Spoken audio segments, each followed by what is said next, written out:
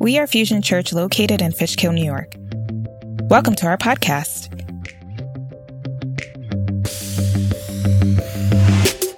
Thank you for joining us today. We pray this message inspires you and brings you hope. Enjoy. Good morning, everybody. How's everybody this morning? Wasn't worship team great? They did amazing, right? Awesome. So I am super pumped and excited, man. We're starting a new sermon series today, or a message series entitled Toxic. And I got to tell you, this has been kicking my butt all week. So now I'm not going to be alone. I'm about to hand you guys over what God's been working in my heart and in my life and reminding me of some really important things. And you guys are going to get to sit with that today as well. And now there's some excitement, right? When we talk toxic, we think toxic people. Well, that's not until like our third part of this message series. So let's not get excited about that yet. Today we're going to talk about toxic thoughts, which I promise you are so much more dangerous in your life than all the toxic people that happen to be in your life. That's the reality. Our thoughts are so much more dangerous. And when I think of toxic, what is toxic, right? It's any poisonous material that can cause harm or death. And you know what? When I think of Scripture, I remember what Scripture tells us, that our words or the tongue can bring life or death. How many of you know there's two tongues in our life? There's the one in our mouth that we speak and others hear. And then there's that vicious tongue in your head and in my head, the tongue that isn't always so kind to ourselves and others. I mean, I don't know about you, but if I was honest, I have had thoughts in my life that I thank God nobody else hears what's between my ears. Right? Have you guys ever experienced that? I'm sure we all have. So today we're going to talk about toxic thoughts. In the coming weeks, we're going to talk about toxic influences, toxic relationships, toxic words, and finally, toxic religion. And that's going to be a real fun one. So as I think about this idea of toxic as a message series, I realize that a lot of big conversations, if you come here with a family, are probably going to happen over the next couple of weeks after service. That's the reality. I'm going to say some things that might be hard to hear. I'm going to share some things that the Word of God says. And the Word of God, man, if you read it, it will mess you up in the most wonderful way. The Word of God says some things that are hard to accept sometimes. Things that are countercultural. Things that, man, our society tells us aren't right. But we know that the Word of God is truth. And what we're going to unpack today is we're going to talk about the life and death battle of your thoughts. The life and death battle of your thoughts. And your thoughts are habitual. You got to realize as people that habits are the things you and I practice most. It's really that simple. Anything you do a lot of consistently becomes a habit. And man, I will tell you that your habits create the condition of your heart. Think about that. Your habits create the condition of your heart. And if you think like God, you become like Christ. If you think like God, you become like Christ. But if you think negative, you become a negative person. Or as my wife likes to say to our kids, a negative Nelly. You become a negative Nelly, right? So the thoughts, now if you guys have your app, you want to open it up here. Thoughts are the weapons in the battlefield of the mind. Your thoughts will bring life or death. It's a weapon of the battlefield of the mind. What that means is you have the power to wield that weapon against yourself. Put downs. Negative self-statements, things that were spoken bad about you in your life. You know, for some of us, we had a hard upbringing. And we label ourselves the things that we were called as children, whether at school, by peers, siblings, or even our parents. Some of us are jacked up today because we had parents that didn't believe in us. Well, I have good news for you. We have a Heavenly Father who can rewrite your story, who has rewritten mine. Your thoughts are the weapon of the battlefield of your mind. And what you want to realize is you can also choose to use that weapon no longer against yourself, but against your adversary, the father of lies, which the Bible tells us is Satan himself. So every lie comes from the devil, even if your best friend spoke it. Every truth and every wonderful thing comes from who? From God. Every true and wonderful thing comes from God. So the goal today for us is to learn how to capture our thoughts and bring them down into becoming obedient to Christ. To capture our thoughts and to replace them with truth. And that's a hard task because that in and of itself has to become a new habit in your life and my life because we're not trained that way. And let me tell you, I know something about thoughts, negative thoughts. I know a lot. And before I share with you a little bit of my own story, I want to leave you with a truth here before we go into that story.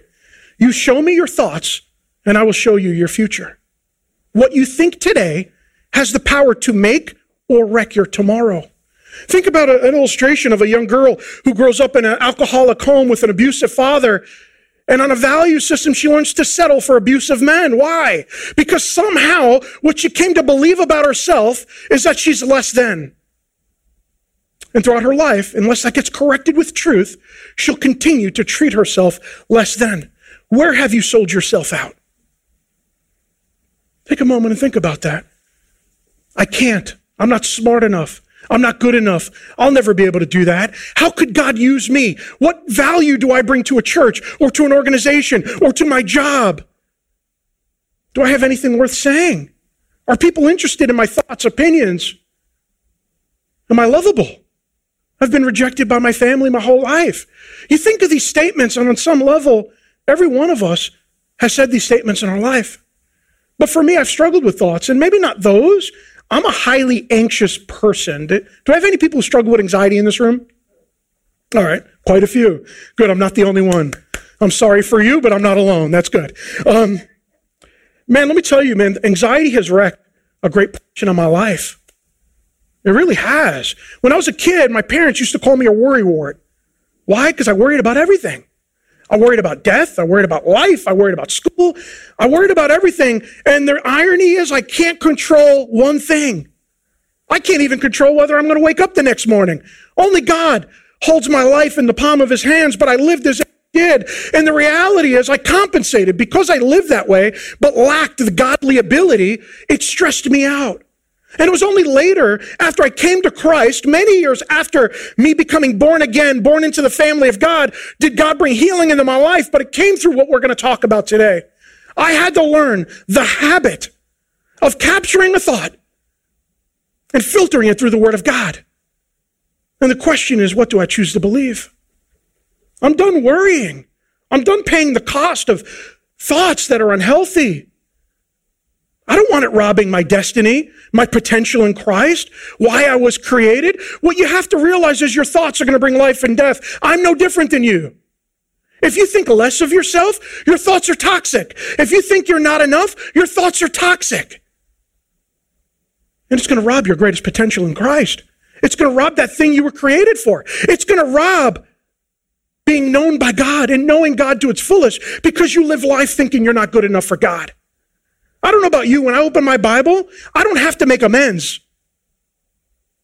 I'm told that when I come to know Jesus as my Lord and Savior, that I'm a new creation in Christ. The old is gone and the new has come. If you claim Jesus Christ as the Lord and Savior of your life, the stuff you're feeling bad about actually no longer exists. The problem is we live as if it does. We live as if it does. And we continue this walk saved, being known by God, but feeling miles away from Him. We live saved and we're constantly asking God for forgiveness for things that the Bible says He already forgot if He forgave you. I almost think comically, like sometimes when I do these repetitive, God forgive me, in reality, Scripture says He already has, but I keep saying it because of my own guilt and shame. Like I wonder, is God sitting in heaven going, dude, I forgave you of that. I have no idea what you're talking about.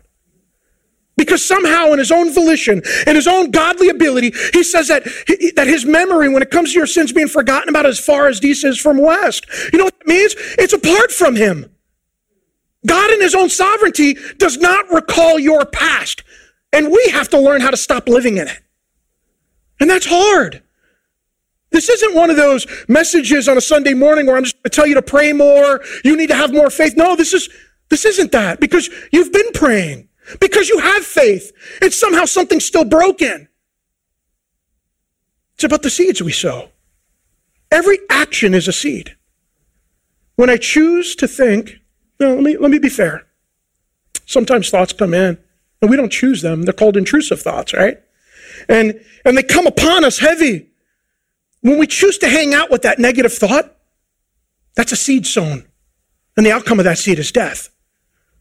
When I hang out with the thought, I'm not good enough, I'm not valuable enough, and I consider that could be true, I'm sowing a seed of death in my life. Conversely, when that thought comes, you're not good enough, you're not capable enough, and I choose to reject it, and I stand on the rock who is God. And I filter that rejection through truth that is not of God. I sow a seed of life. What seeds do you sow in your life? Let's take a moment between us and God. Let's just take a brief moment. Write down in your app or on your notepad or in your note file in your phone. God, what is one thought that I've been carrying all these years that I want you to heal in my life? God, what is one thought that has hurt me, that has been spoken over my life, that I continue to repeat? What is the one thing that I consider that doesn't line up with your word? Man, write that down. It's an act of faith. Write down one or two things that you've thought about yourself that you wish wasn't true. Take a moment and write that down. Proverbs 4:23. Carefully guard your thoughts. Let's stop there. Carefully guard your thoughts. Who's doing the guarding? You. Some of us want God to come in and give you a miracle that he purposed to be your responsibility. God has given us the miracle, the word of God, the filter of life, the truth that is unchanging throughout all time. It's your job and my job to apply that truth to our lives. Carefully guard your hearts. You are the gatekeeper of the door of your mind. What am I choosing to allow in? What thoughts do I choose to consider? Carefully guard your thoughts because they are the source of true life. They are the source of true life. Or in some cases, if our thoughts are not filtered through truth, if we don't take that action step, they will bring death. You will hurt yourself. Too many of you have been hurting yourself all of these years because you think junk about yourself. Why? Because you made a mistake 10 years ago? Because you did something in your life that you think God nobody knows? And yet God can turn that pencil upside down and erase it as if it never happened. Carefully guard your thoughts. But see, we have to change, folks. And it's not on a belief level. Many of us don't have problems in our beliefs. We don't. We believe God is good. We believe God is real. We believe the word of God is true. But do you know your beliefs and values can be miles apart? Beliefs are something we consider to be true. But believe it or not, this is the scary part. Beliefs do not influence behavior. How do I know that? Well, I believe it's wrong to steal. I believe it's wrong to lie. How many of you this week told a white lie? We say white lie as if it's a little holier than dark lie. But the reality is it's wrong.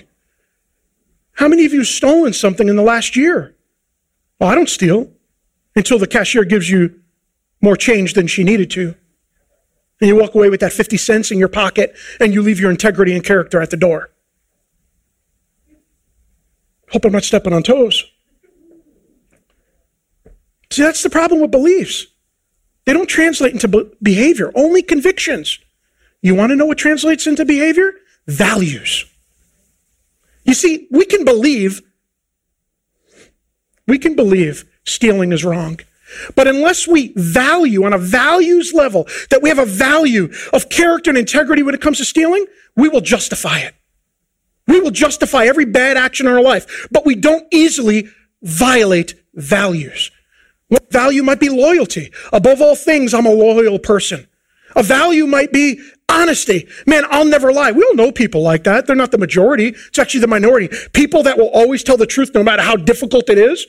Why don't they take the easy road like some of us?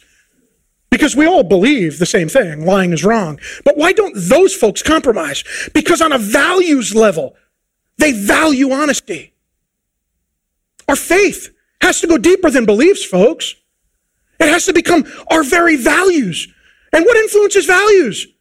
Culture, society, our families. Values have a lot to do with how we choose to live our lives. And today, that's what we're going to talk about. Because when our values are not consistent with God's truth, we believe toxic things. And you know what happens when we believe toxic things? We ruminate over them. We ruminate. You know what rumination is? I actually live on a little mini farm. I have goats. They actually will eat and they have 4 stomachs. And then later when they're chilling in the shade, they vomit it. And then they re-chew it. And they ruminate, and it ruminates and turns into gases in their stomach after they chew the cud. And what happens with rumination, that happens deep within our souls. And when we ruminate over something, that means we practice it over and over and over again. Remember how things become habits. The thing we do consistently over and over again becomes habitual in our lives and then eventually becomes us.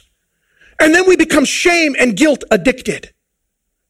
And you know why our default setting becomes negative thinking? Because the things we practice most, this is going to make me sound really smart. They've discovered that it actually creates neural pathways in our brains in the psychology field. And what happens with neural pathways is that there's a shortcut in your brain to a certain type of behavior. For some of us, we think addictions, drugs, alcohol, pornography, overeating, overspending, and that's all true. You have neurological pathways, and your brain actually gets restructured. The same thing happens with habitual thoughts. This is heavy. Your thoughts that are toxic are quite literally killing you. And it's become who we are, and it's changed our brains and how they work. And we end up with toxic outcomes. And you know what they all discovered? Psychology Today had an article, and they said the average American spends 70% of their time, minimum, the average American, with negative thoughts. They actually call it a negative thought bias. That means your mental chatter, that voice that speaks, the thing in you that thinks, that your mental chatter 70% of the time is negative. It's fearful. It's anxious. It's self-condemning. It hurts us deeply within. And we think of things such as, I'm not good enough. I'm not smart enough. I'm not capable enough. I'm not a risk taker. Some of us, we're not risk takers because we don't like the adrenaline. You know why we're not risk takers? Because we fear the outcomes. We fear failure. So we never take a risk in life, and we never take a risk with God. We play it safe. But our Bible tells us something really powerful. You know, positive thinking's not enough. You know what happens when I'm inspired? If you walk out here today inspired, you're going to go eat lunch, and the inspiration's gone. You know, and that's why this whole positive thinking movement, it's good, but it's not long lasting. Because positive thinking only affects my short-term beliefs. It never affects my values. Let's talk about a value today in 2 Corinthians chapter 10, verse 3 and 5. For though we walk in the flesh, meaning we live in this fallen earth, meaning life is hard, we are not waging war according to the flesh. Scripture's actually telling you you're in a war, and you're not going to beat it through positive thinking. You're in a war in your mind, and you're not going to beat it through the things that, man, the encouraging books, the self-help books and all of that. It only works for a small season. For the weapons of our warfare, say, are not. They're not. They're not flesh and blood. They're not from us. They're not from the wisdom of the world, but have divine power to destroy strongholds. Say power. That comes from a Greek word, which means to demolish.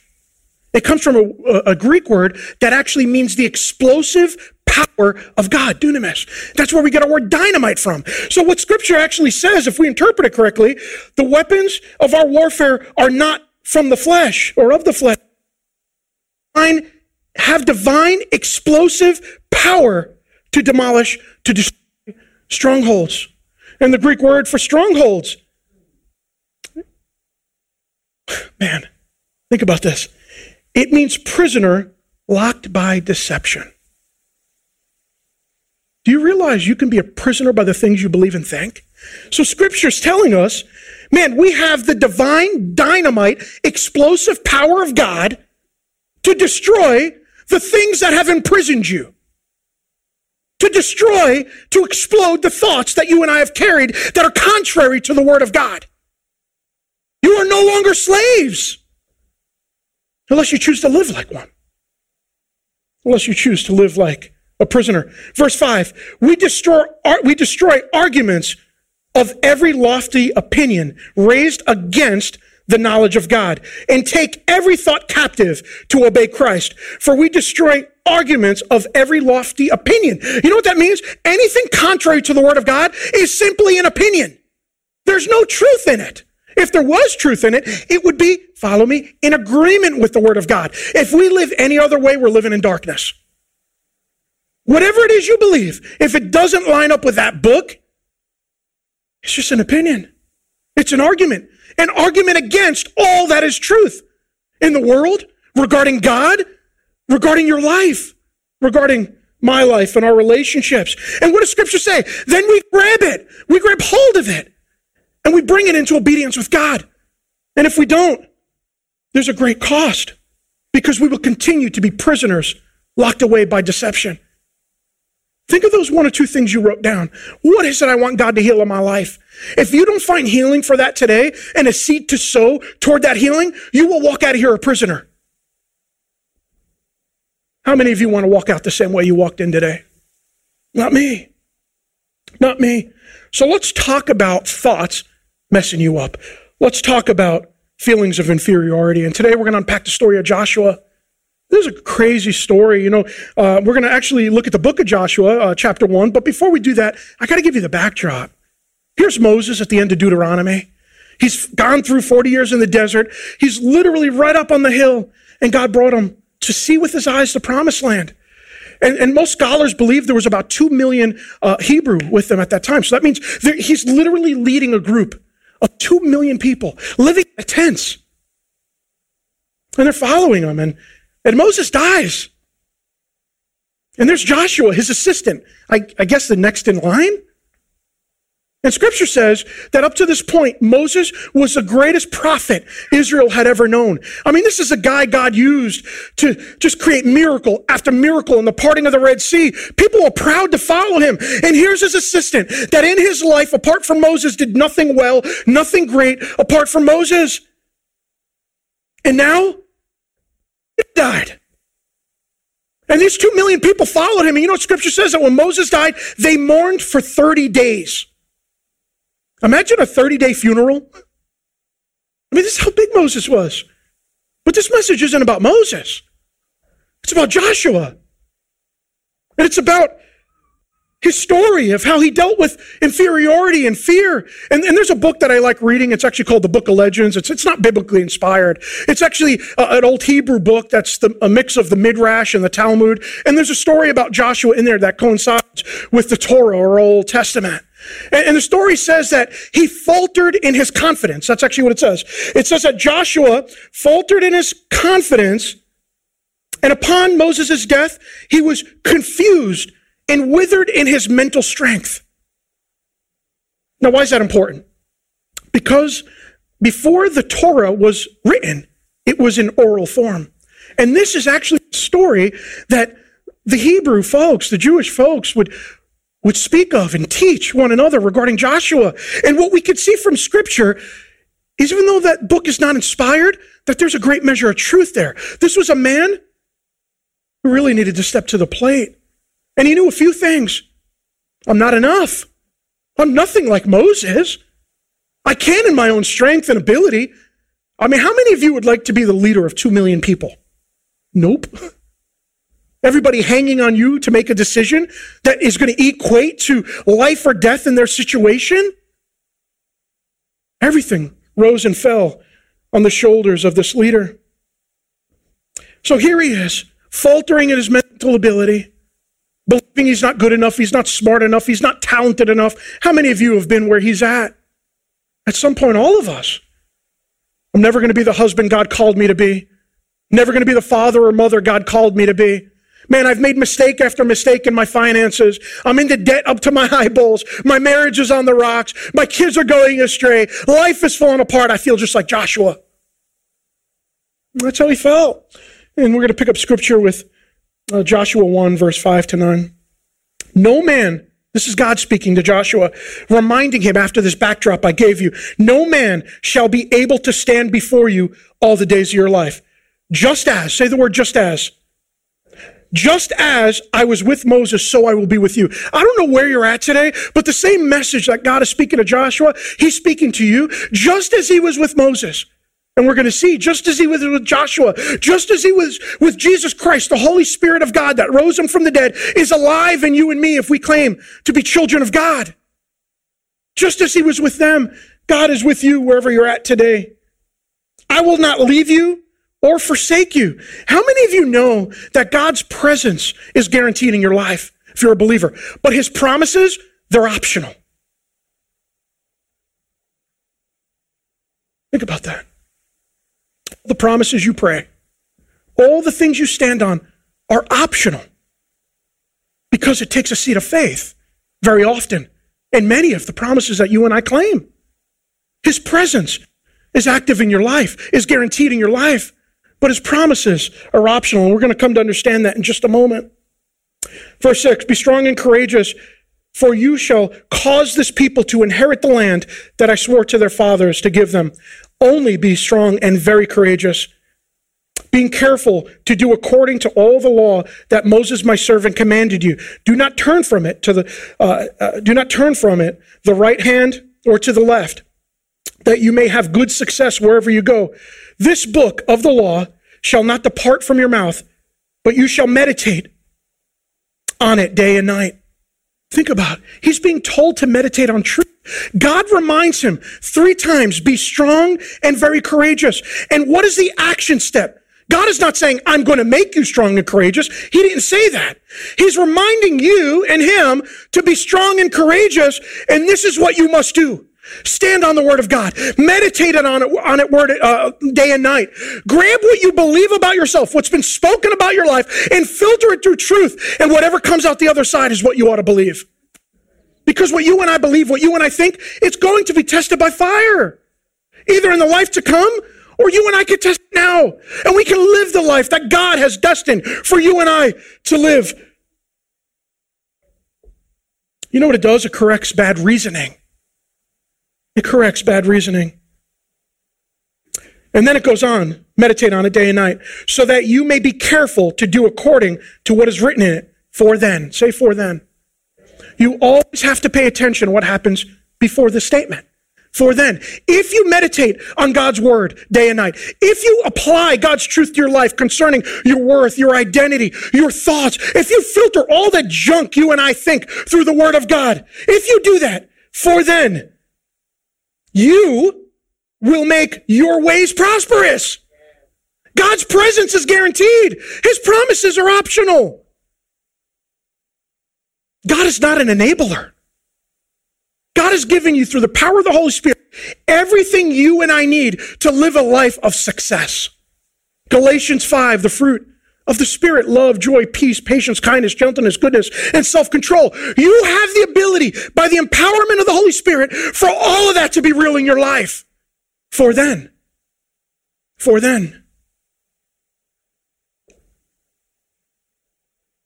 Man, I love that. For then you will make your ways prosperous, and then you will have good success. Have I not commanded you be strong and courageous? You have to fight the natural tendency, folks. You and I have a habit. We have an addiction of negative thinking that will slay your very existence in this life.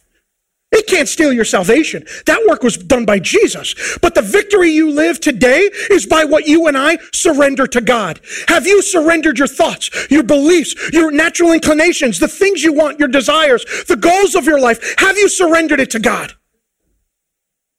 Have you? Have I?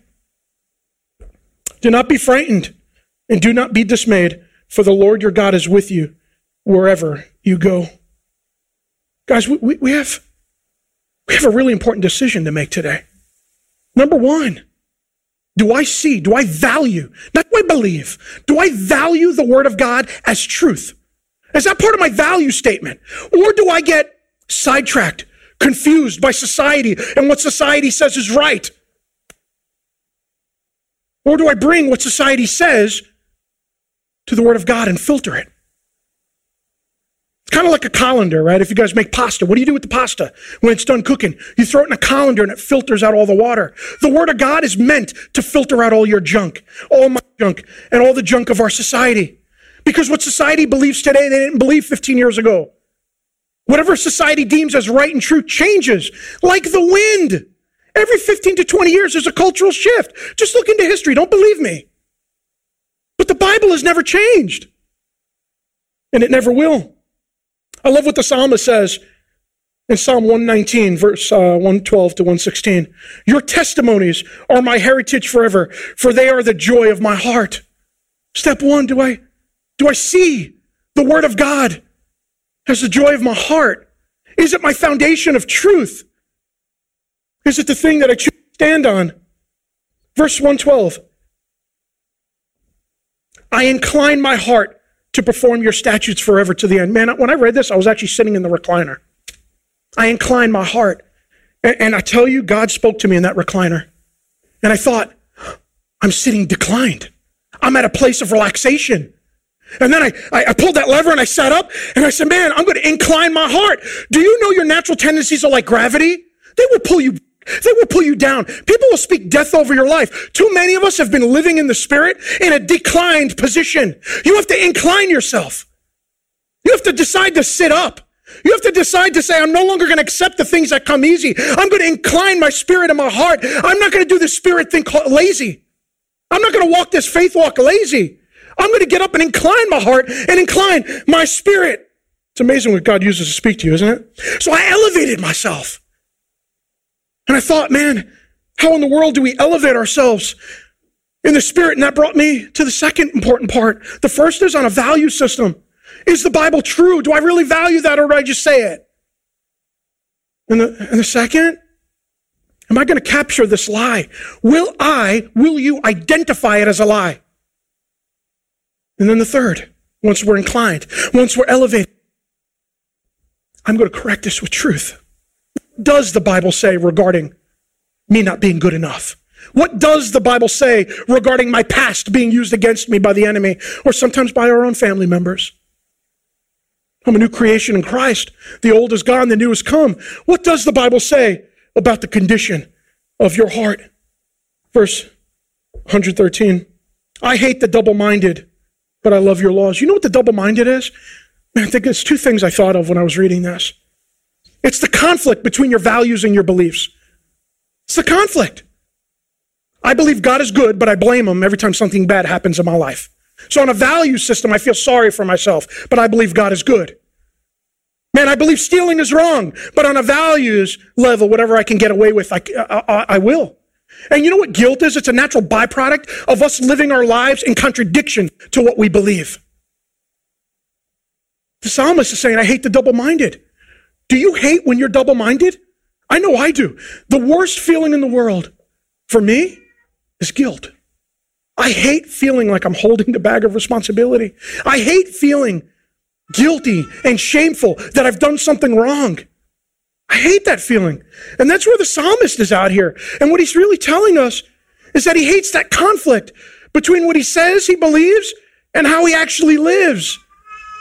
The way you live, is it lining up to the truth of God? Because if it doesn't, you struggle like the psalmist and myself at times with being double-minded. 114. You are my hiding place and my shield. I hope in your word. You are my hiding place. Your word, the Bible, is my resource. It's the place I go when I'm in doubt. When I'm not sure what to believe about something, I go to the word of God. It is my hiding place. It is my filter. It is my truth. You will continue to have toxic thoughts for the rest of your life until you filter them out with the word of God. Otherwise, it's going to steal your greatest potential. Verse 15, depart from me. I've grabbed that lie. I've identified it as a lie. I've labeled it as a lie. I've claimed by the power of the Holy Spirit, I am no longer in agreement that I'm not good enough, that I'm not lovable enough, man, that I'm worth being abandoned. I disagree with that in the name of Jesus. What does the Bible say? I am a child of God. Depart from me, lie, in the name of Jesus. You have a weapon. But you and I, we fail to use it. This is the biggest adversary of your life, is your mind. So the psalmist says, depart from me, evildoer, that I may keep the commandments of God. I must choose for that lie to depart from me in order for me to stand on truth. You can't cohabitate a lie and truth. The Spirit of God does not cohabitate with lies. You can't believe on a values level. You can't have two opposing values. Do you value God or do you value what you have? Think of what you wrote down. 1:16. Uphold me according to your promises, that I may live, and let me not be put to shame in my hope. Here's a truth you want to look into your app with. Your calling is often contained in your challenges. Sometimes the thing you are attacked most in is the thing you are meant to be most productive with. I'll read that again. Your calling is often contained in your challenges. Sometimes the things you are attacked most in is the thing you are meant to be most productive with. Guys, it starts in your habits. Why has the enemy worked really hard all your life to destroy your identity, your personhood? For fear. Because the enemy doesn't know the outcome of your life. He's not omniscient like God is. So a baby's born, and here's the fear. How might God use you as a little child to bring about the growth of his kingdom? How might God use you to bring about healing? How might God use you miraculously throughout your life? So you know what the enemy does? He jams you up as a child so that you believe horrible things about yourself. So when you become a child of God, you may be a son of God or a daughter of God, but you're useless for the kingdom of heaven. Why? Because you're too scared to step out in faith. Because you've allowed toxic thoughts to rob what you should become, what you were meant to be. And that's how the enemy works in your life. And what you have to realize is the thing that you feel most attacked in is probably the thing that God has blessed you most with. Filter it. That's the truth. And I'll be honest with you, we don't teach this enough. We don't. That's a truth you and I have to hold on to desperately. So what are the pros, guys, to make the shift? What's the pros to have a value system that is congruent with the Word of God? Man, and this isn't even from the Bible. This is, let me tell you, there's no new news under the sun. I mean, this is from the Bible, but I got this from a psychology manual. Those who believe well of themselves, they have increased lifespans. You're going to live longer. Lower rates of depression, lower levels of distress, greater resistance to the common cold. I mean, heck, it even helps your immune system. Better psychological and physical and spiritual well-being. That's a no-brainer. Better cardiovascular health, reduced risk of heart attacks, strokes, hypertension. Better coping skills when times are hard in life. Why? Because you know what? I'll be honest with you, we're all going to go through suffering in this life. I don't know how people do it without God. Did you ever lose somebody? How do people go through the journey of the loss of a loved one, the loss of a dream, the loss of a home? When life slays you, how do you go through that without a redeemer? I have no idea. It's a miracle to me they're even alive, because I know I've been through some terrible things in my life, and it's only been by the hand of God that I've been brought through. It's only been by his truth. But you have to be willing to identify the lies you believe. You have to kick them out of your mind and replace them with truth. So I thought it'd be a good idea to give you guys 8 truths today to stand on that may relate to one thing or many that each of you in this room struggle with. Let's talk about truths. Number 1, you are a new creation. Guys, I put the scripture references up there. Go back and read it. Listen, whatever your past is, wherever you're at on your journey, when you came to know Jesus, he forgave you. It's done. Man, I don't care if you robbed a bank. You may have even killed somebody. Don't tell nobody, but you may have. You're forgiven. Alcohol, pornography, whatever it is you've done in your life, it's behind you. You're a new creation. You know what that means? That who met Jesus is not the person who left after Jesus. And maybe you don't know Jesus today as the Lord and Savior of your life. Have that promise. You can be a new creation in Christ by a simple choice. Scripture says to believe that he is the Son of God who died for your sins and my sins. Number 2, we talked a little bit about this one already. You're forgiven. Number 3, you were created for a purpose. Every human being is created with a destiny that God dreamt for you. Think that for a moment. I want you to say this in your minds. God has a dream for my life. Say that to yourself. God has a dream and a hope for my life. That's a precious gift. It changed my very course of my future. Number 4, you have value. Jesus put himself on a cross for you. And for me, imagine, not many people would die for somebody, right? Jesus died for you so you can have the forgiveness of sins, so you can have the hope of heaven, salvation, a relationship with God. There's nothing more valuable to God than you. Nothing. Number 5, you have a heavenly family to call your own. Man, some of us were in foster care. Others were abandoned by parents. There's one parent you have that will never leave you, never forsake you, never die tragically, that is always there and has your back, and his name is God. Jesus, the Holy Spirit, the Trinity, they're there for you. And he blesses you with a church family. Now, how many of you know you can't choose your blood, right? Man, I was born into a family. When I'm going through hard times, many of them aren't there for me. They don't even call me. And then there's you guys. Just to mention that I'm struggling. I get calls, text messages, and if I don't answer, you home? Man, you've been given a family you can't get rid of if you wanted to. You can't. And the church family is meant to bless you.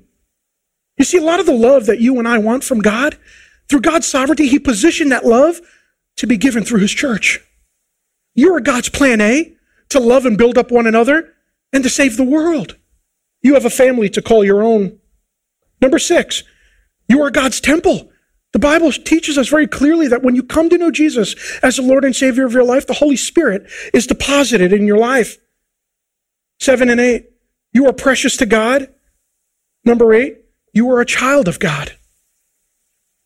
He chooses you as a child through redemption. Because prior to knowing Jesus, if you don't know God today, the Bible's clear that we're objects of his wrath. And we deserve hell because of sin. But he calls us not slave, but friend and child. And he grafts us in through Jesus Christ, who is a bridge to God, the only bridge. And the only way to have a relationship with God is through Jesus Christ. That's what the Bible teaches. Thus we believe it. Because you're precious. Because you're his child. Man, I don't know what baggage you came in wearing today. I got no clue what you came in with. Only you do. You wrote 1 or 2 of them down. What I promise you is that God wants to grab that bag you've been carrying and he wants to dump it upside down at the foot of his cross. The nails that went through his palms are nails that go into those things you carry. You can have a moment today between you and God where he takes that from you, but it requires a seed of faith. God, give me the courage. Give me the strength to grab hold of that lie that I have feared my whole life. I hold it in my hands. Give me the courage to release it to you, Father. God, bless me with the knowledge of Scripture. One word, one verse. Google, what does the Bible say about anxiety? Google, right? You can Google this stuff today. It's amazing. What does the Bible say about abandonment? I'm a child of God. I'm grafted in. I'm an heir to the throne of God. I'm a brother or sister with Christ Jesus. I throw away that lie and I stand on this truth. I pray you have that confidence today. Let's pray. Father God, I thank you, Jesus, for the work you're doing in our hearts and minds. God, give us the strength to identify the lie, to label it as a lie. By the power of the Holy Spirit, we are no longer in agreement with it. We break it right now in the name of Jesus. We break chains, Lord God, right now in the name of Jesus that have been hooks into each person in here today. We break the lie. We expose the lie, Lord God. And we receive your truth, Lord God, that we are children of God. We're grafted in. We're heirs to the throne of God. We are loved. Man, if you're here today and you don't have a relationship with God, but you want one, if that's you, just raise your hand and say, that's me. Nobody's looking. Everybody's eyes are closed. If that's you, just raise your hand. Anybody want a relationship with God today who doesn't already have one? If you're here today and you've been struggling some time with thinking everybody's out to get you, you have a woe is me mentality, you feel like you're not enough, you're not good enough. If that's you and you need healing and you need to give that to God, just raise your hand and say, God, that's me. I see your hand. Anyone else? I see your hand. Thank you. Father God, I thank you, Lord, for these folks that in faith, Lord God, said, that's me. I need a fresh outpouring, God. I need my mind and my heart to be changed on a values level. Lord God, we trust you because your word says that you not only hear our prayers, But you'll answer them, God. Thank you for the miracle that's on its way. In your name, Christ Jesus, we pray. Amen. Thanks for joining us. You can click the links in the description to follow us on Facebook or visit fusionchurchny.com for more information. And if you enjoy this message, make sure to subscribe and share with your friends and family. Thanks again for joining us. God bless.